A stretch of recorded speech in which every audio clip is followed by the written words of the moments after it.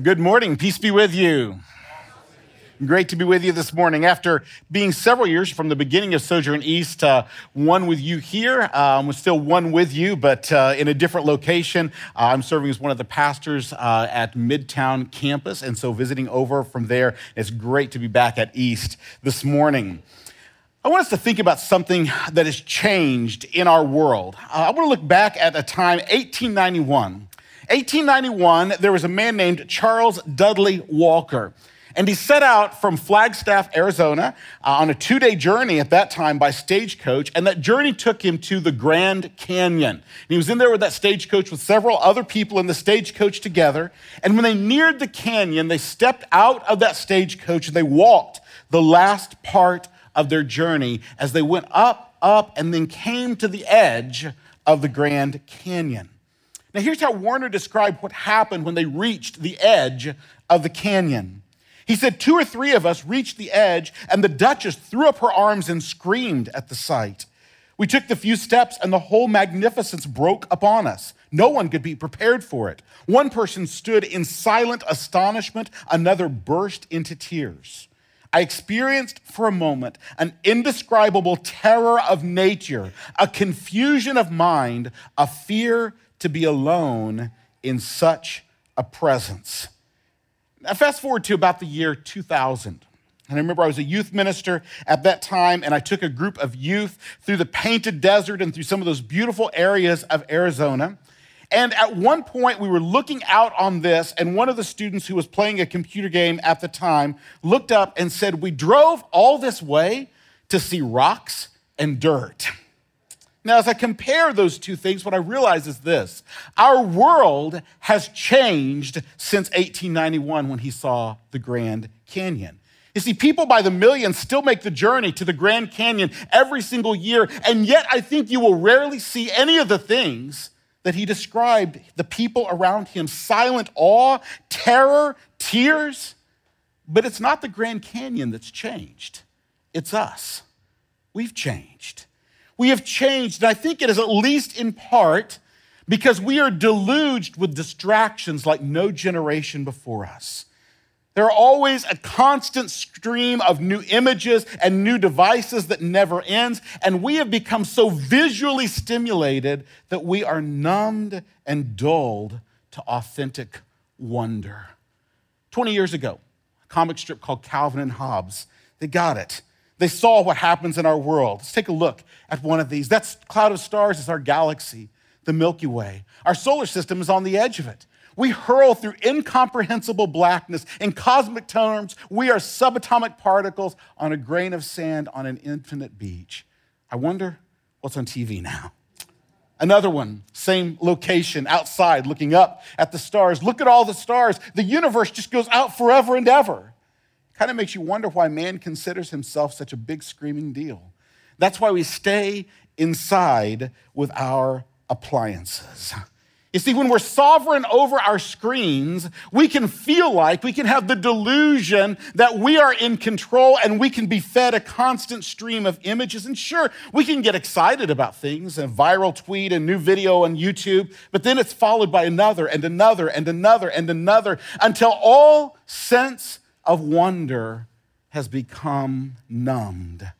And I'm not claiming, and I don't want to suggest, don't hear me saying technology is wrong. That's not the point at all.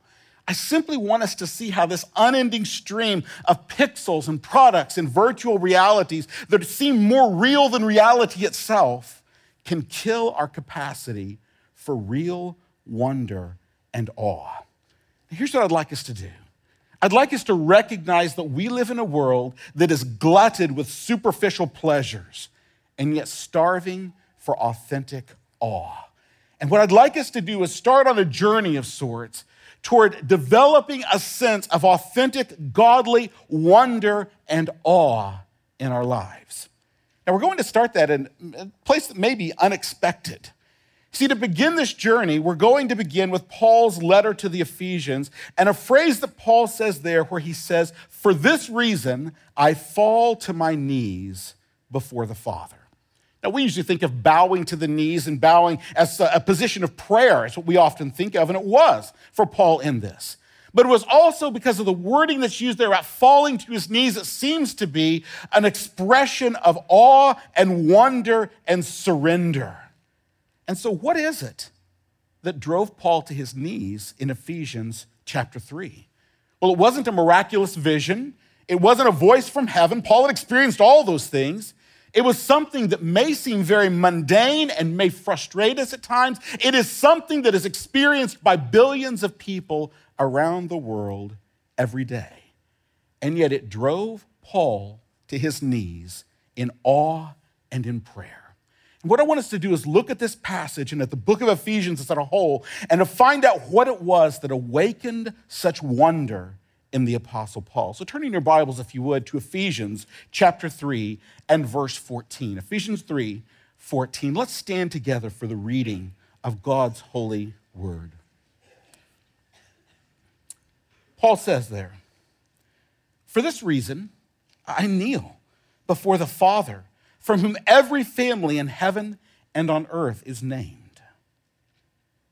For this reason, he says, I kneel before the Father, from whom every family, or we could translate that every fatherhood, in heaven and on earth is named. This is the word of the Lord. Let's pray. God, we ask that you would indeed this day tear through our dulled senses and open within us a sense of authentic wonder and awe at the things that you have done, that though they may seem ordinary, are truly full of the splendor of your very Spirit. We ask these things in your name. Amen. You may be seated.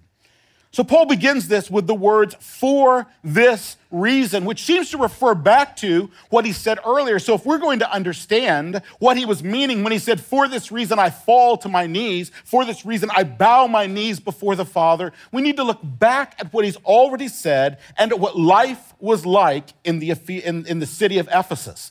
Now, in a very real sense, that the book of Ephesus is a true tale of two temples. A true tale of two temples is how I would characterize the book of Ephesus and the Ephesian church. You see, the people in the Ephesian church, they were people who had been brought together, who had once worshiped in two very different temples. Now, the first of these two temples was one in the city of Ephesus, near the center of the city. And remember, at this time, Ephesus is the second largest city in the Roman Empire. It's a massive city. It's one that to this very day has only been about 15% excavated to this day. And near the center of that city was the temple of Diana or Artemis. It was the central kind of attraction in the entire city. It had been built more than 600 years earlier, and it was something that drew people from all around. This was a temple that was held up by 121 pillars. People traveled from miles around. There were yearly parades celebrating this temple where people purchased all sorts of silver images of Diana or Artemis from this temple. It was the pride of the city of Ephesus. We see that a few years earlier, something that had happened is some citizens of a nearby city called Sardis had defiled some objects that were dedicated to the goddess Artemis, and they killed them, 45 of them. They executed them. They took their temple extremely seriously. Now, given that, it shouldn't surprise us something that had happened about 10 years before Paul wrote this letter. Paul was in the city of Ephesus, and he began proclaiming the gospel, the good news of Jesus Christ. And as Paul is proclaiming the good news of Jesus Christ, people begin to turn away from idols, away from temples, and they begin to turn to Jesus Christ. And suddenly, the people in Ephesus become angry because their temple is being threatened at this point. In fact, they kind of reveal their feelings about the temple when they say at one point in Acts chapter 19, "We are afraid that the temple of Artemis will somehow be counted as nothing." And there's a riot at this time. So that's one of the temples. The people in the city of Ephesus had worshiped the Gentiles in the city of Ephesus at this temple of Artemis. But as I said, it's a true tale of two temples. The other temple is the one in Jerusalem.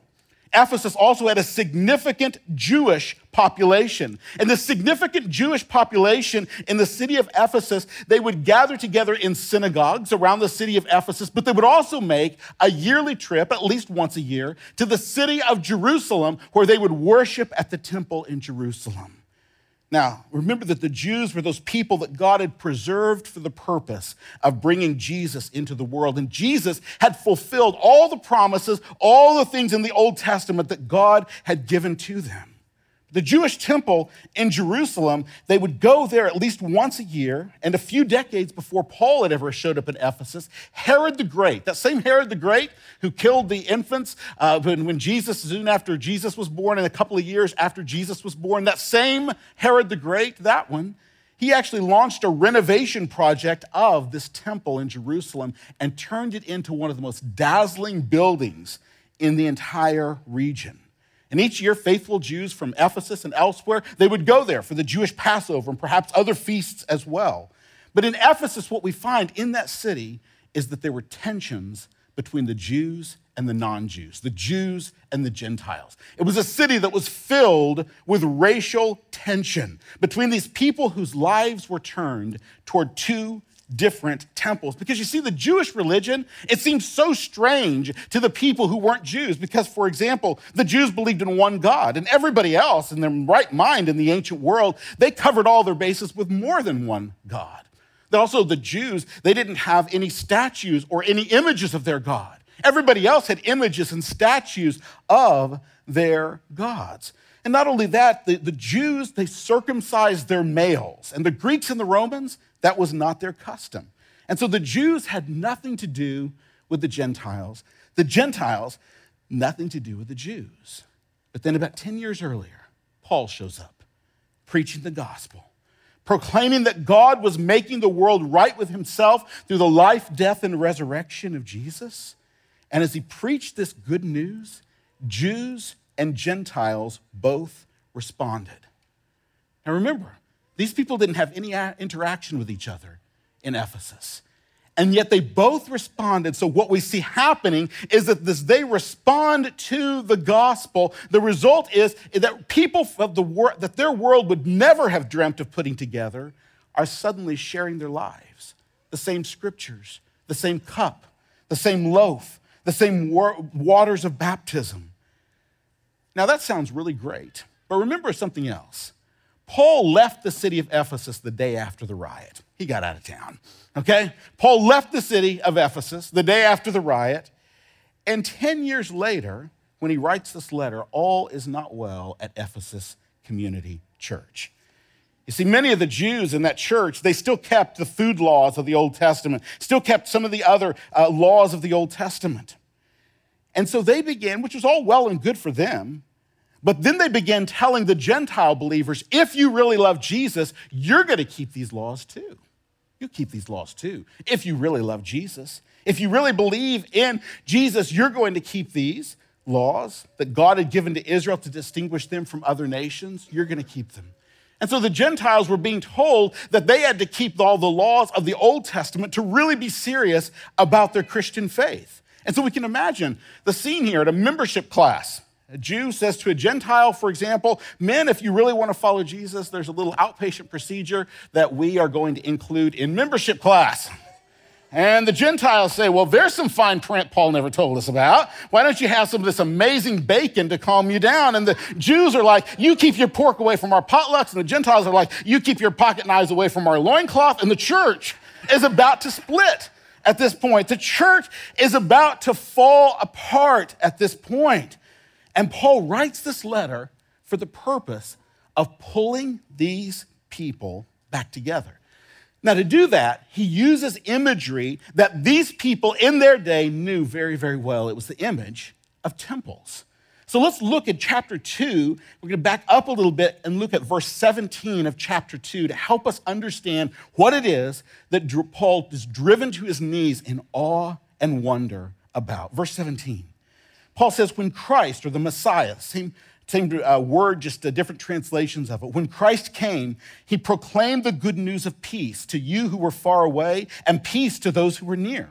For through him we both have access by one Spirit to the Father. So then, you're no longer foreigners and strangers, but fellow citizens with the saints and members of God's household, built on the foundation of apostles and prophets, with Christ Jesus himself as the cornerstone. This whole building being put together by him is growing up into a holy sanctuary in the Lord. You also are being built together for God's dwelling in the Spirit. Understand this.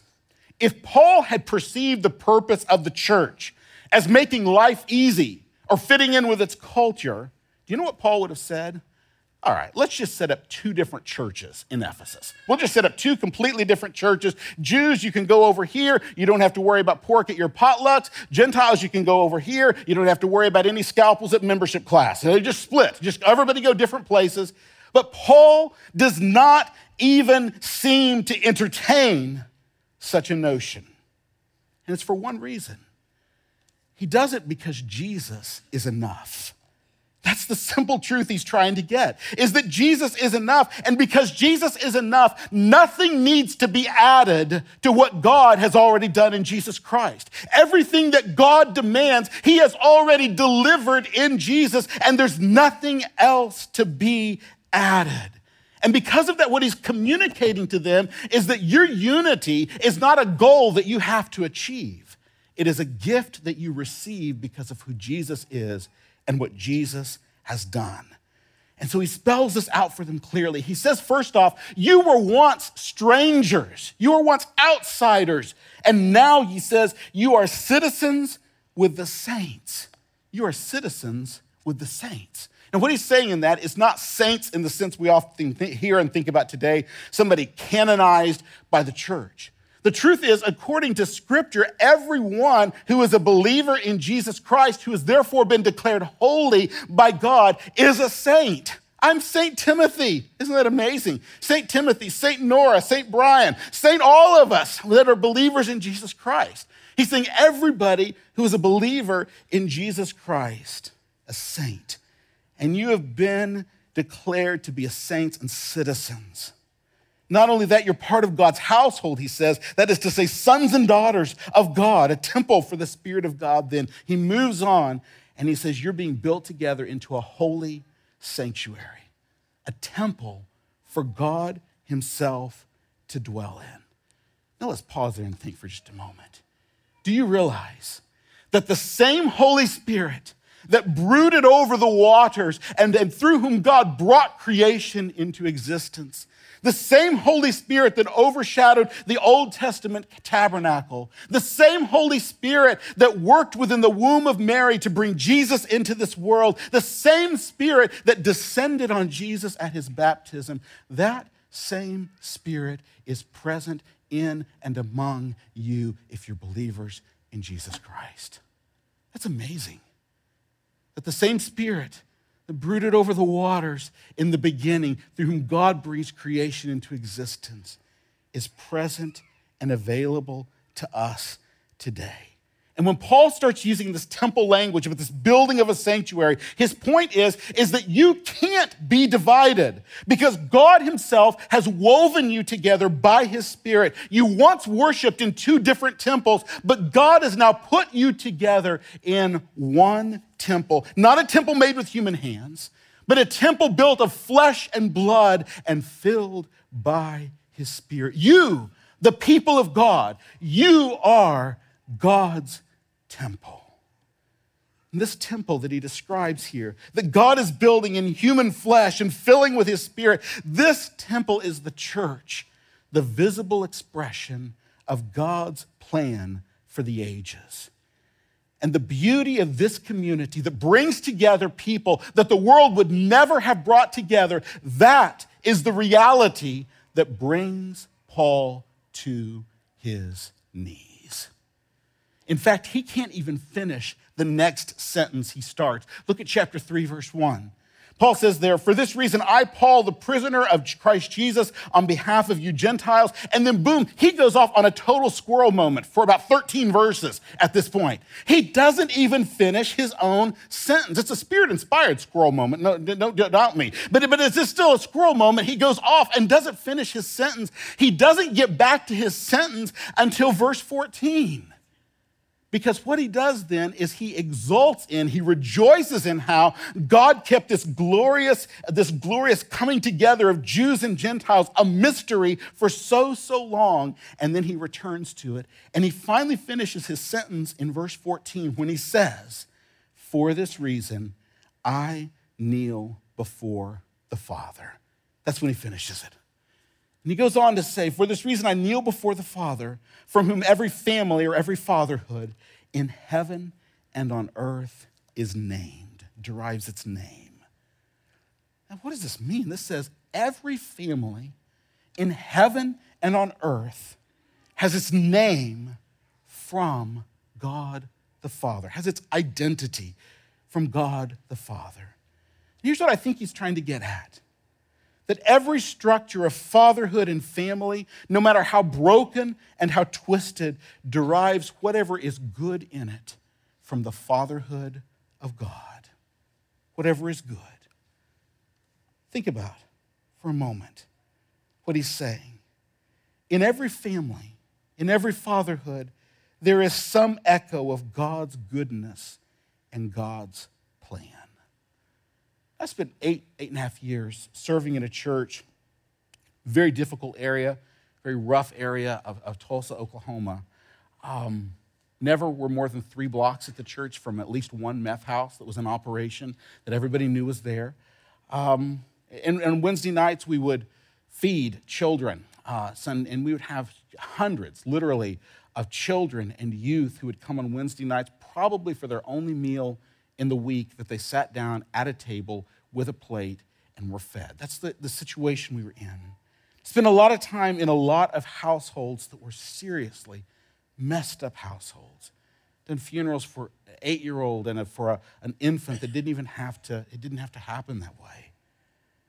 But even in those messed up homes that I spent week after week ministering in, here's something I found. When you'd start to talk to that mom and dad and really talk to them, even in the most horribly twisted households, they longed for a family filled with fellowship and love. Even if they were making choices that actually accomplished the opposite of what they longed for, and many times they were, they longed for that. They longed for a family of fellowship and love. Why? Well, it's because there is no one whose soul does not yearn for the fellowship and the family for which God formed us. We can't escape this creation in our image of a God from whom every family in heaven and on earth derives its identity. And you may have come from a horrifically twisted home, but know this: every dream you had for something better was a signpost in the midst of that brokenness, pointing to a Father who loves you and does not want to let you go. Every family in heaven and on earth, the longings fulfilled. What's this supposed to mean for us? That these longings are supposed to be fulfilled in the family of faith. Those longings are supposed to be at least partly fulfilled in the church, in the family of faith. And so what does this mean? How do we do this? How do we become this family in which God is working in such a way to bring to fruition, to bring to realization these empty parts and these longings that people have for family and for fellowship? Well, here's my hope, is that we have such a love for one another here, that when somebody who is broken and feels their brokenness walks into this building or visits a community group, they say something to this effect: "This that I'm seeing here, that's what I've been looking for. That's what I've been wanting." Not because we get everything perfect, we don't, but because we love one another and we care for the broken and we welcome the wandering. You know, I even want people who don't even believe in Jesus, who have completely rejected him, I want them to say something to the effect that I can't stand what they believe and preach there, but I wish I had the love that I see there. That's what I want to happen in our churches. Because recognize this: the human means that God uses to bring people to faith isn't primarily a bunch of arguments. Those are all supplemental. The primary human means that God uses to attract people to the faith is the gospel spoken and lived and loved in the church. That's how God brings people to himself. And there is no human soul that does not long for this communion of welcome and care, and that's what God is forming among us here. Let's go on to verse 16. In verse 16, he moves then from basically saying a praise to saying a prayer. And he says in verse 16, I pray that God may grant you, according to the riches of his glory, to be strengthened with power in the inner man through his Spirit, and that the Messiah, Christ, may dwell in your hearts through faith. And I pray that you, being rooted and firmly established in love, may be able to comprehend with all the saints what is the length and width and height and depth of God's love, and to know the Messiah's love that surpasses knowledge, so that you may be filled with all the fullness of God. So he moves here completely from this metaphor of family over to a metaphor of a temple, the temple of all those who have trusted Christ from every tribe and ethnicity and nation. And I want you to notice something here. The measure of this temple's dimensions is all the saints. Not some of the saints, not even most of the saints. But he says here in verse 18, all the saints. You and I do not get to determine the dimensions of God's temple. God determines the dimensions for his temple of flesh and blood filled with Spirit through what he has done in Christ and declared through his word. All the saints. Here's the fact. No matter who we are and how holy we may look on the outside, there are some people that we think the church could probably just do without. Now, be honest about it. There's some people that you're thinking, you know what, the church could probably do without this person or that person. But consider this. God is the master builder of this temple.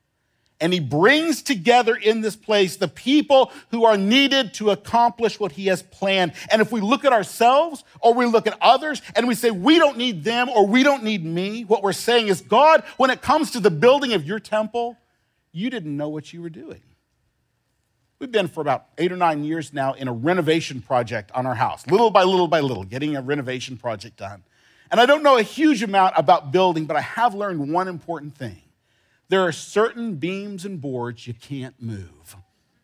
Because you say to the builder, why don't we do this? Why don't we set this here and move this over here? And he will say something to the effect of, no, that's a load-bearing wall. You can't move that or the whole thing comes down. Brothers and sisters, you are all load-bearing beams. We can't pull out any of you that are part of the body of Christ, that have trusted in Christ, that are part of this church, without damaging the whole. We need one another in the body of Christ. You're all load-bearing beams. You all matter. You all have a place here. You are here for a purpose, and you have a place, and your presence matters. How do we live that out? I think if you're a believer in Jesus Christ and you're here, one of the things you can do, jump into membership.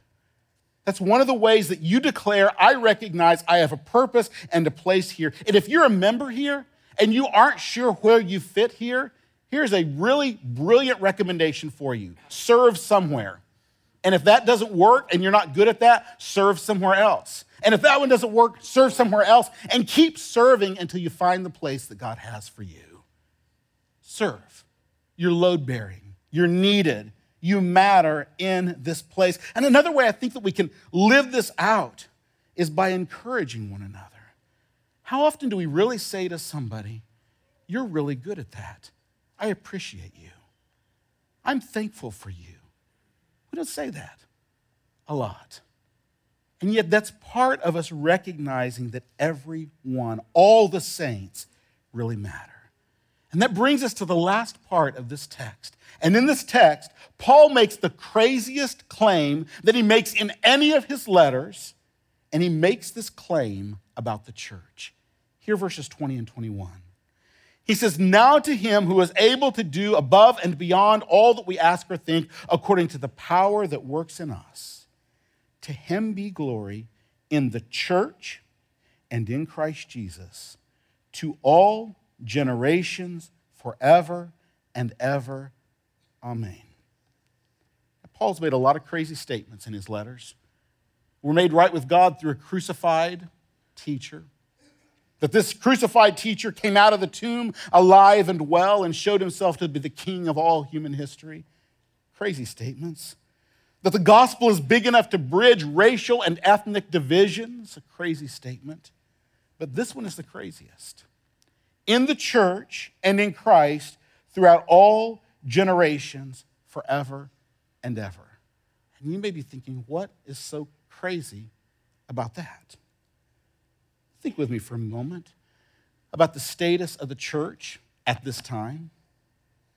A sociologist named Rodney Stark has estimated the number of Christians in the world around this time. There were fewer than 8,000 Christians in the entire world. Somewhere around, if we put all of our campuses together, 2 of Sojourn is about the number of Christians there were in the whole world at this time. That's 1/100th of 1% of the population of the empire. Christians had no temples. They had no church buildings. They were facing persecution, and it was about to get worse. Their top church planter, Paul, is writing this from house arrest in Rome. Within a decade, Peter and Paul will both be dead. Christianity is on the wrong side of history, as Paul writes. Now, worship of Artemis, that's a religion that's going to last. It's got a temple at the center of the city. That temple is considered one of the 7 wonders of the ancient world. People come from all over to see this temple. That's a religion that's going to last. The sacrifices in Jerusalem, at the temple in Jerusalem, this newly renovated temple that Herod started, those sacrifices in that temple, that's a religion that's going to last. But the future for Christian faith is far from bright. And yet Paul says that God will be working in the church here throughout all generations forever and ever. I mean, Paul doesn't even think that the church might fade away and then it'll come back at the end of time. That's not even what Paul thinks. He says through every generation forever and ever. This is idiocy. But it's also true. Remember that temple to Artemis I mentioned? Do you know what remains of that temple to this day? 1 pillar out of 121 pillars. Anybody know anybody that's going to the First Church of Artemis today? Not a real popular religion either. 1 pillar remains. Temple in Jerusalem gets even worse. Nothing of that temple remains. All there is left there from that time period is 1 western retaining wall of the mount. But what about the temple described here? That God is building in flesh and spirit and filling flesh and blood and filling with his spirit. What about this one? Well, look to your left. Everybody, look to your left. Look to your right. All right? That temple's still there. That temple is still here. And not only that, recognize you're not alone. That right now, as we gather, there are billions of people around the world that will gather for word and sacrament just as we are this Sunday to hear the word of God, to celebrate the sacraments together. They will, just like us, all the way around the world. The temple that God was building of people still remains 2,000 years later. Even in our nation, there will come a day, most likely, when the Washington Monument is nothing more than an ugly spike standing over a fallen republic. All the monuments we see in our nation's capital, the Jefferson Memorial, the Lincoln Memorial, the Martin Luther King Jr. Memorial, they will be crumbled into dust. And America will fall like every kingdom before and after. But even then, the temple that God is building will remain throughout every generation forever and ever. Paul saw God's work in the church, and it drove him to his knees in awe of what God had done. So what do we do with this? 3 simple things I want you to do with what we've understood and heard from this text. First off, because we're a family, welcome every person as a gift. Because we're a family, recognize and welcome every person here as a gift. Think of the sheer amazing miracle that you are here right now. Just in your mind for a moment, trace the path that brought you here through a trillion tiny decisions that you don't even remember. Think about the fact that you have gone through places so dark that you did not know you would ever get out of them. But you did. Here you are. You're here in this place. And now think of the people around you. Each of them, no less than you, came through that trail of a trillion tiny decisions. And here you are. And each one has their own story and their own dark, awful places and the moments they thought they couldn't make it. But here we are. We're here in this place together, and it's a miracle. And even as we gather behind the masks that we put on, there are people who are wrestling and struggling with the flapping of the wings of every demon they've known. And they feel it and aren't sure what to do and aren't sure where to share their story and how to share it and who can help. How do we break down those barriers? Learn to welcome one another as gifts from God. I just want to encourage one thing, one simple thing. Today, make a connection with one person that you wouldn't have made otherwise. Just one person. Find one person and notice something they do well and say so. Compliment them. Recognize somebody that you don't really know their story and make space in your life this week to spend time with them and hear their story. Or it may even be something as simple as saying, no, seriously, really, how are you doing? How are you?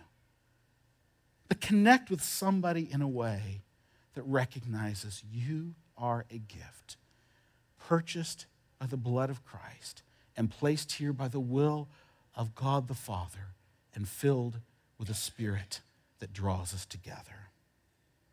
Second thing, because we're a temple, don't forget we need each other.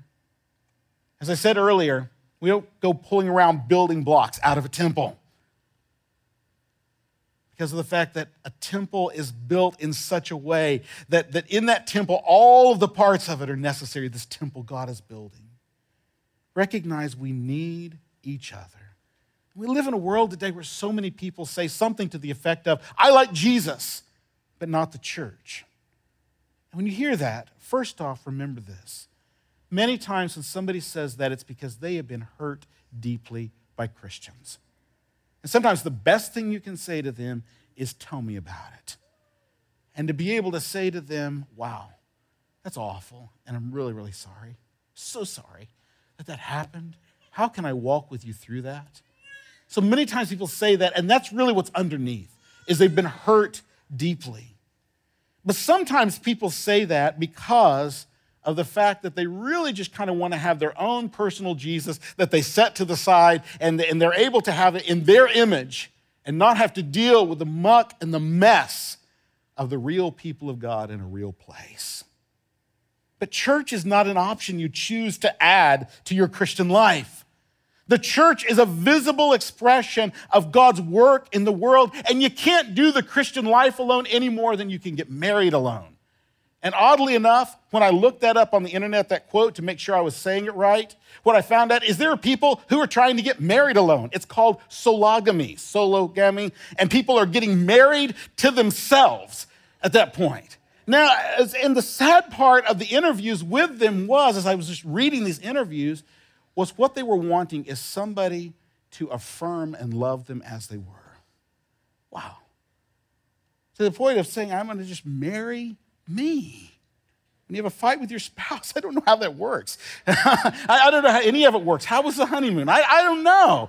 It's just strange, but it shows the world we live in which people desperately need a love and an affirmation. Because ultimately, it's not people that are crazy as much as the people that are broken and need deeply the love and the affirmation of a community and people who are around them who love them. When we do life in the church, we're forced to face that the Christian life is complex and messy, and yet we need the people around us to experience the fullness of God's work in the world. C.S. Lewis put it this way. He described when he first became a Christian.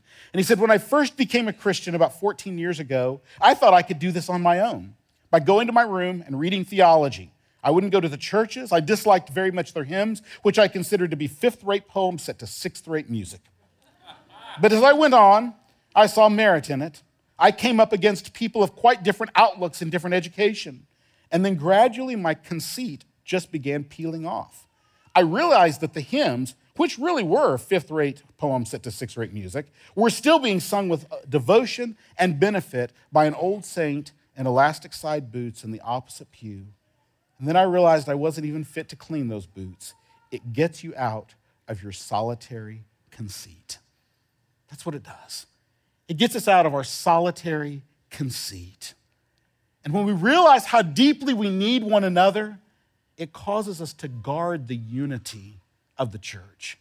Now, we typically don't split anymore over pork and shellfish and circumcision, but we do struggle with issues among us of unity, politics, parenting, organic foods, schooling choices. We can get really passionate about some of those things. And when we recognize we actually need one another, when you recognize that, you recognize that unity matters deeply, and to seek unity on what is essential, but then to be able to laugh at ourselves and rejoice in the differences of what isn't. I'd ask it this way. Do you remember that when you speak about the people in your church and speak about your church, you're talking about the bride of Christ? Now think about this. How would you feel if somebody spoke about your spouse the way you speak about your church? But you haven't died for your spouse. Jesus has died for his church, his bride. How are you speaking about your church? And so I just want to encourage you this simple encouragement. This week, sometime when you would have spoken negatively or divisively or expected to somebody to conform to your standards on a secondary issue, instead speak about your brothers and sisters as if they're the bride of Christ, as if they're the temple of God, because they are. They are. The last admonishment I want to press forward for you is because God himself fills this temple, practice awe when we're together. Because the Spirit of God himself fills this temple, not this building, but you and me, the people of God. Practice awe when we gather. When you enter this fellowship together, you're not showing up at a social gathering. You are part of an uprising against all the powers of heaven and earth that want to strip our souls of wonder and awe. That's what you're part of. How do we recover that sense of wonder and awe? Practice it every week here. Practice it. Unplug from the virtual and look for the beauty of the real. Recognize and just soak in the fact when you gather together, I am more than flesh and blood. The Spirit of God dwells in me. Baptism is more than water. Communion is more than bread and wine. Christ is present in his Spirit in these signs that we receive. This is, in a very real sense, an enchanted place where there is a halo of heaven beneath the surface of every earthly thing. This is no ordinary gathering. Each week, you look at what happens here. Recognize the glory and the beauty of God beneath the surface of flesh and blood and water and bread and wine. Recognize that the Spirit of God is present and working in beautiful ways. Let that wonder flow into the rest of your life until you start to notice the beauty and the wonder of the things around you. Stop and stare at the infinite beauty of a blade of grass. Feel small beneath the stars. Get misty-eyed over the beauty of a sunset. Recognize by practicing it here week by week, the wonder and the beauty that surrounds us. Here's something I find in my own life. When I become awake to wonder, I also become awake to sorrow and pain. I think we do. Where we become more sensitive to the people around us. We recognize more deeply the sorrow and the pain that they're going through. When we recognize wonder and awe around us, it helps us to lament well with one another. And it makes us stronger. This Sunday is often called Epiphany Sunday. The word epiphany simply means revealing or unveiling. Revealing.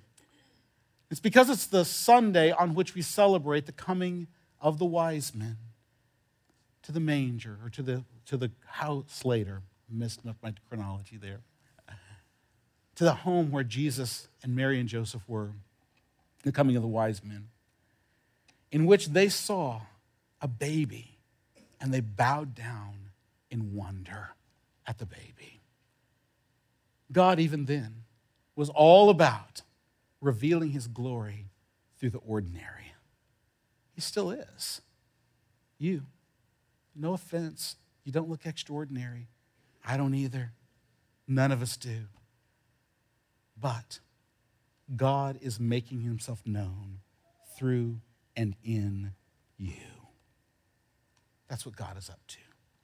Practice wonder and awe every week as you look around you. And let that bleed into the rest of your life until you see the presence, sense the presence of God in a way that will drive you to your knees in wonder.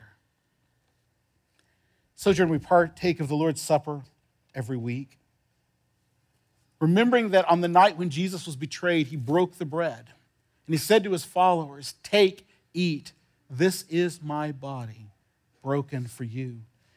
And in the same way, after supper, he took the cup and he said to them, "Take, drink all of it.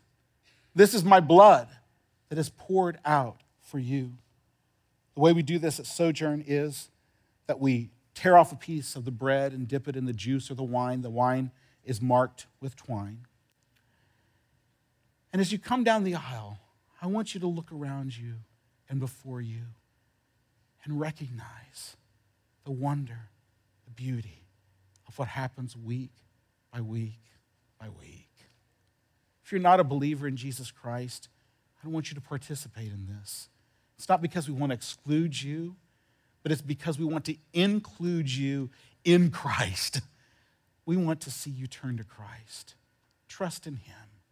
Be glad to talk with you and show you how to trust your soul to Christ, to be made right with God, to prepare you that once you have received Christ, to receive this meal and to understand not only the meal, but also the meaning behind it.